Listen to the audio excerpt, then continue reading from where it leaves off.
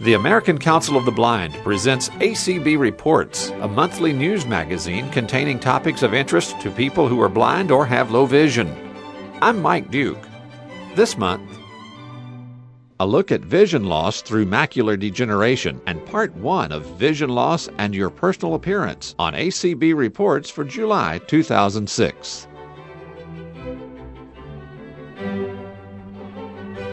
Dr. Barbara Seipel is a consulting psychologist at Edinburgh University in Pennsylvania. During the 44th Annual Convention of the American Council of the Blind in 2005, Dr. Seipel shared information about her research on vision loss through macular degeneration. Thank you. I want to talk with you about my dissertation research that I completed last year through the Fielding Graduate University. I earned my doctorate degree in clinical psychology, and I've been working as a clinical psychologist for 16 years. I have RP. For those of you who don't know what RP is, the full name is retinitis pigmentosa.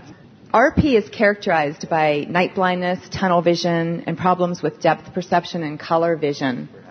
But one of the unique characteristics about RP is that it is a progressive disorder, and it typically takes a long time for a person's vision to gradually change and finally lead to blindness. I was diagnosed at the age of 7. I'm in my mid-40s now, still have a little bit of vision. But the interesting thing was at the age of 7 when I was diagnosed, my parents were told, take her home, teach her Braille. She'll be blind by the time she graduates from high school. So I want to give you some idea of the gradual progression that takes place with RP. One of my research participants made this statement. It is much harder going blind than being blind. He was referring to this slow, gradual process that takes place. For one thing, you have a certain amount of vision for a period of time.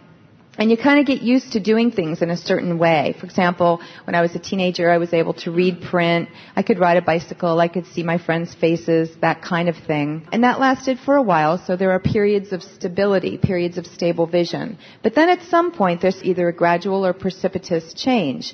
And that requires making changes myself in order to adjust, in order to accommodate. Well, that's what I became interested in terms of my dissertation research. How do people with RP make these changes as their vision slowly declines over periods of even decades? How do they accommodate? How do they respond to having to make these ongoing changes over and over again? Now, in order to talk about the coping responses that I looked at, I need to explain to you about a model that I used. It's called the trans-theoretical model of change. So if you think about any changes that you've ever made in your life, any changes at all that have required you to make any kind of behavioral changes, you may be able to relate to what I'm going to talk about in terms of this stage.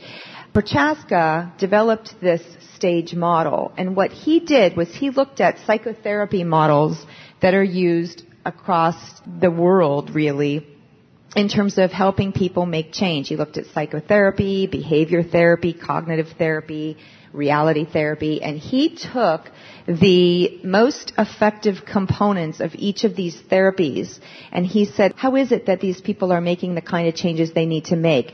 Maybe at quitting smoking, or making changes in drinking behavior, or other kinds of things like losing weight. He developed the TMC, and this model underscores 2 important points. One is that when we make any kind of behavior change, we go through stages. The other thing is that if you know what stage you're in, then certain interventions can be made or can be targeted given the stage you're in to help facilitate the adjusting process. So the 5 stages that Prochaska and DiClemente talk about in terms of their TMC are pre-contemplation, contemplation, preparation, action, and maintenance. The pre-contemplation stage is when we really don't recognize there's any problem. We really don't recognize that there's anything we need to change. So with a person with RP, they may notice, yes, they have difficulty seeing at night, or yes, they bump into things here and there or miss a step, but they don't really see that they need to do anything to make any changes.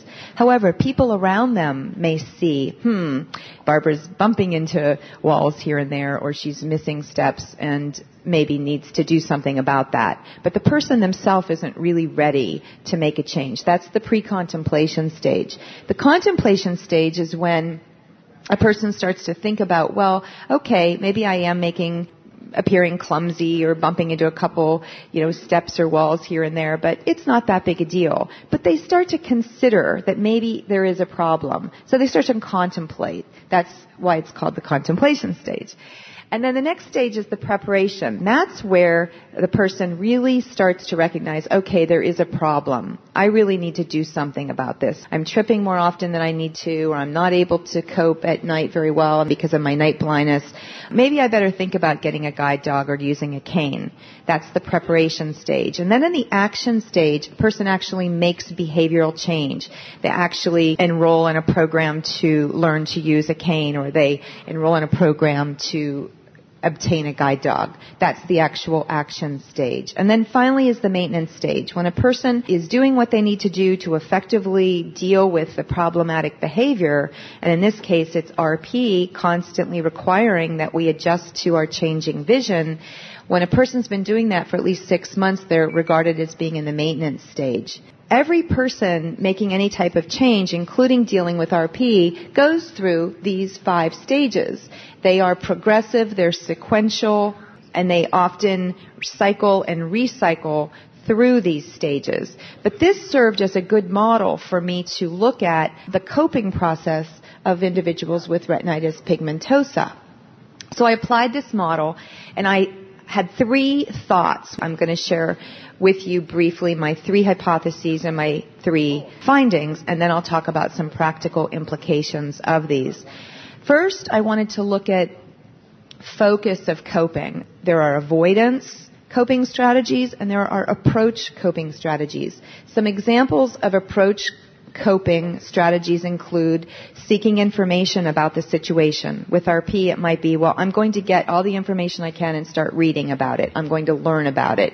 Now, when I was 7, of course, I was too young to really grasp the reality of what it was really going to mean for me to live with this disorder. But of course, at the time, my parents, acquired information and, got the information that they could to start reading about it. That's a way to really approach cope. Another one is to make a plan and then put it into action. So that's where a person might say, well, okay, I think it's time for me to obtain a guide dog. I'm having difficulty. I live in an area where there's a lot of snow. And I don't know about you, but canes in heavy amounts of snow sometimes is really incompatible. So making a decision to obtain a guide dog, that's putting a plan into action. That's another approach coping strategy. On the other hand, there are avoidance coping strategies, and they may include passivity, doing nothing, denial-like processes, saying, okay, well, I don't really think I have RP, even though all 3 different doctors have told me I have RP. That's kind of a denial-like process. Or wishful thinking. Well, maybe I really won't lose my vision. Those are avoidance strategies. Now, what I want to tell you is that they aren't mutually exclusive. We don't only use approach strategies or avoidance strategies. We actually use both. Well, what I predicted, if you think about these 5 stages of behavior change that I just described, I predicted that approach coping would actually increase as people advanced through these 5 stages of behavior change. And that avoidance coping would be used relatively stable across the 5 stages. And that is, in fact, what I found. So what I'm really saying to you is that as a person advances through these 5 TMC stages and they start to, move through, well, recognizing there's a problem, recognizing what obstacles really need to be looked at and faced with RP. Changes in reading, changes in communication. At some point you can read regular print, and then at some point you have to move to large print, and then at some point you have to move to screen reading software, and those kinds of transitions are what I'm talking about. It's really quite demanding. So I'll talk about the general implications of that in a minute. Another hypothesis that I looked at was with method of coping, cognitive and behavioral methods of coping. Cognitive coping strategies include when we think about things. We think about things in a variety of ways, but they're internal mechanisms. Behavioral coping strategies involve overt behaviors, actual things that we do. Well, at the same time, looking at these 5 TMC stages, I predicted that behavioral coping strategies would increase as one advanced through these 5 TMC stages, and also that cognitive coping would remain relatively stable throughout the 5 stages. And that is, again, what I found to be true. And what that really means is that people think about making changes before they actually do them. Well, you might sit there and say, well, that's not really that, illuminating. Maybe you all knew that. But with RP, I think it does have some pertinent, it's relative, and I'll again talk about that in just a moment. Finally, the third hypothesis I looked at was adjustment scores. I took the TMC stages, the 5 of them, and I predicted that individuals at the beginning and the end of the TMC stage, for example, those in the pre-contemplation stage and those in the maintenance stage, they would actually show higher adjustment scores on the certain instrument that I used than individuals in the middle. And that is, in fact, again, what I found. Some of you may be familiar with Dr. Dean Tuttle out of Colorado. Well, he stated in one of his books on self-esteem that that's what he found. He found that individuals, if you look at the continuum of vision loss, and you look at those with really good vision and those of us with really poor vision, that those are the individuals that are the most well-adjusted, if you will, and that those in the middle, those people losing their sight, those people who are dealing with this gradual vision loss are actually having a bit of a harder time. And so what that means is that with this knowledge, we can take this information and really apply it. How can we do that? I have 5 points I want to make in terms of the implications of my research. One is that the TMC model is really important for us to be familiar with it. How do we make changes? If you think about this 5-stage model, it will help you to understand that, we do think about things oftentimes for quite some time before we actually do anything about the behavior.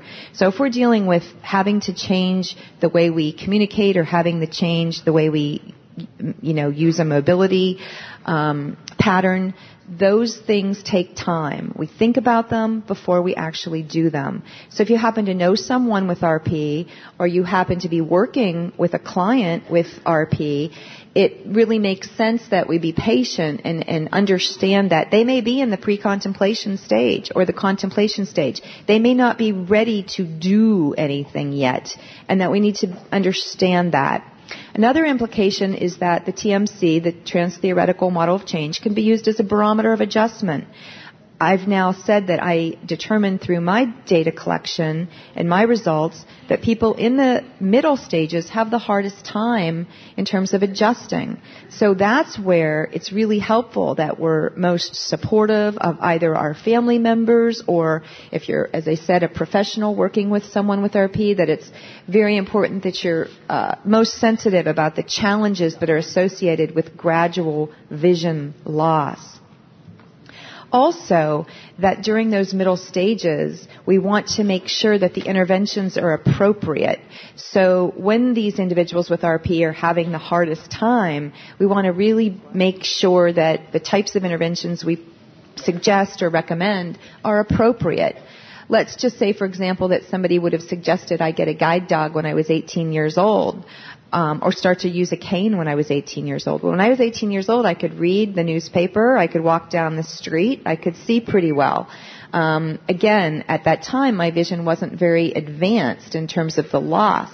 So it would be more appropriate later in my process of losing my sight that those kinds of recommendations would be made. Finally, I want to say a word about avoidance strategies. I think historically we've looked at avoidance strategies or maybe read that denial-like strategies are not healthy. They're maladaptive. In fact, what I've found is that individuals with RP go through this long, grueling process. It's a series of crises that happen in their lives. You might regard it as a slow personal catastrophe because these catastrophic times in our lives come up where we're asked or even demanded by life to just make all these changes given the way our vision is declining. So what we want to realize is that avoidance strategies like withdrawal, like passivity, like wishful thinking, those actually facilitate the adjusting process rather than impede the adjusting process. So if you ever have thought to yourself or heard someone say, oh, so-and-so's in denial or so-and-so, is crazy. Maybe they're thinking, using wishful thinking or fantasizing, well, they're not going to lose their vision or whatever. That's not necessarily a bad thing. Denial-like strategies can be used to protect us. If things become too overwhelming, they're too scary, they're too whatever, we can use those for a short time. And only for a short time. I want to comment that if you do use them for very long periods of time, it does become maladaptive.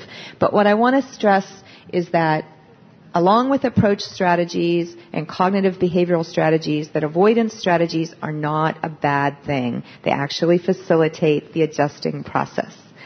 I want to finish by saying that in order to complete my doctoral work, it was really important for me to have support, not only from, my family and my friends, but ACB. I became affiliated with ACB through winning a scholarship back in 1995. Thank you.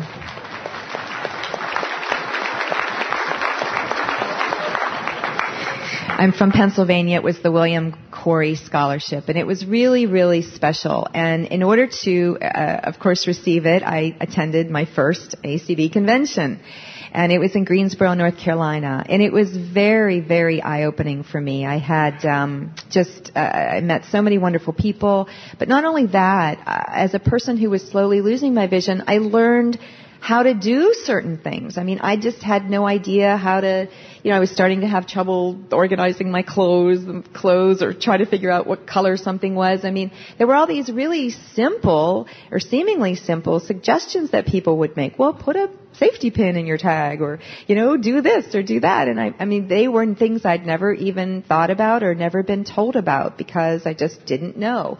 So this is a wonderful way for people with RP and other visual impairments certainly to come on board, meet all you wonderful people with all your wonderful suggestions and recommendations. And thank you again for having me. Dr. Barbara Seipel was recorded in Las Vegas. From the American Council of the Blind, you're listening to ACB Reports. Coping with vision loss requires that individuals make some adjustments in the way we accomplish many daily tasks. Here's Lynn Cooper with some thoughts on vision loss and personal appearance. What we find is a lot of seniors are being affected with low vision, and we need to really re-examine how we look at our daily tasks, things that we sort of took for granted for years. The glass is half full, but we just have to find a way to drink it.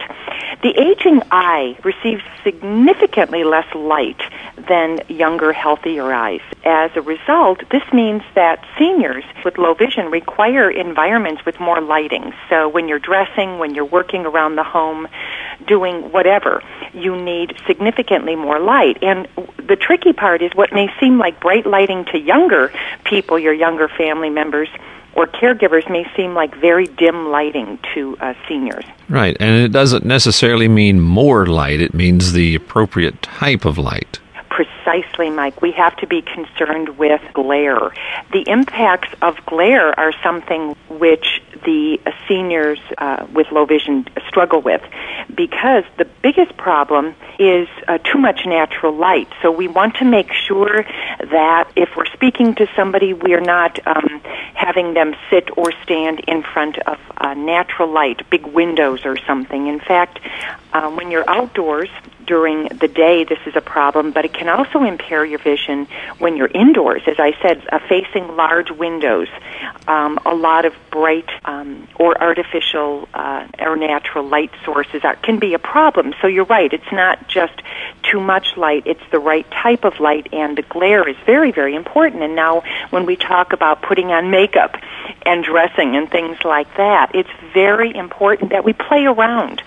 If we're in a setting where we can have professional help to help us with our lighting needs, that's great. But if not, play around with lights and see what work when you get ready in the morning to dress, or in your closet area, or in your bathroom. I would think this would be something good to talk with the local independent living instructor about. They may be able to set up demonstrations for you of different types of lighting and what works and what doesn't. It's a great idea, Mike. I think that that was one of the big finish, if you will, which is ask. We have spent our seniors have spent probably most of their lives being there for others and helping others, and this is a time when we really need to reach out. We need to ask. We need to be helped. And we can do this if they are computer savvy, if our listeners are computer savvy, or have a friend or a relative who is.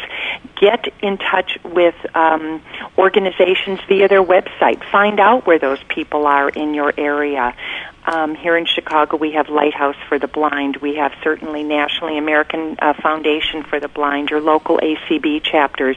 Whatever resources you can tap into, real good idea to find professionals who can help you with this, be it individual help or through a seminar. Really, there's many, many ways, certainly, that our vision is affected as we age, and how many elements of our lives, our daily living, are affected. But the decreased ability, Mike, to distinguish between different colors and intensities of these colors significantly impacts the elderly eye, and then as a result significantly impacts our personal image. You know, we didn't stop because we're aging or visually impaired. We didn't stop needing to care about how we look or how others perceive us. So it's difficult sometimes to match clothing when many colors are indistinguishable and look alike. That, coupled with the fact that a good 60 to 70% of men, for some reason genetically, are visually impaired, and that's from youth on. So we've got all these different elements that make it often difficult to discern colors. Grooming activities may also be difficult to do with impaired color discrimination. For instance, women suffering from low vision may not realize the intensity of the cosmetic colors they apply, and as a result, may be inadvertently applying too much makeup or makeup that's darker than they thought. And poor color discrimination also affects one's perception of the environment, and that is something for those of us who are looking at painting our apartments or our homes, or we're caregivers, and we need to be concerned with high contrast, different color doorknob than the door, our counters, different color cutting boards, and just all these little details. But as it relates to our personal image, it's very important that if we're physically capable of dressing independently, that we be aware of how we can choose clothing and accessories to look in a way that we want to look and to be socially acceptable. So we have issues with regard to clothing, hair, makeup we're going to be talking about later. But one thing, Mike, over the years we've heard, I'm sure you have, and it's been a derogatory term, but the term blue hair. What we find is that for women, as our hair gets older, I suppose some men may do this too, but as our hair gets older and turns gray, there's often a desire to want to tint that and to bring luster back to it. Well, what happens is, if your hairdresser is not able to discern these colors, or if you are doing this tinting yourself, the yellowing of the lens of the eye as we age filters out the colors of that tint, so the elderly eye sees that tint as gray when it may be more purple. It may be a shade less natural looking than we wanted to. So it's real important that we, at least for the first time, we get a professional hair coloring, and then we are told, we can always bring our tape recorder along, that's one of my tips, we are given all of the information to go do it ourselves if we choose to. So have some assistance at least the first time. Otherwise, you may come out looking like a mature punk rocker or what. Exactly. And now it's funny when I hear the term blue hair.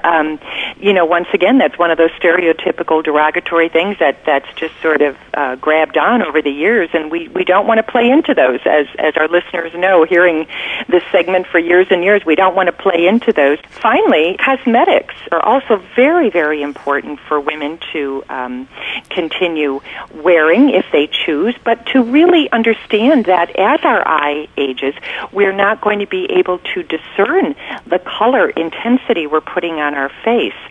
So in order to do that, we usually then will put on darker colors, and as a result may look inappropriate. So when we are buying cosmetics, very important to go for as I call it, low error factor. That means that we can certainly put on 3 or 4 more brush strokes, but a lighter shade, so that if we do put it in the wrong spot or put a bit too much on, we're not going to make the kind of dramatic error that we would with a darker color. We want to make sure that we have packaging that is accessible for, in some cases, arthritic hands and what have you. So there are a lot of different considerations, but we can still get our needs met. We can still keep on keeping on. And don't be afraid to start over. Oh, absolutely. Absolutely, And I think that's really fun. I know you mean it literally, like, hey, just don't be afraid to take the washcloth and go for it again. It's your palette.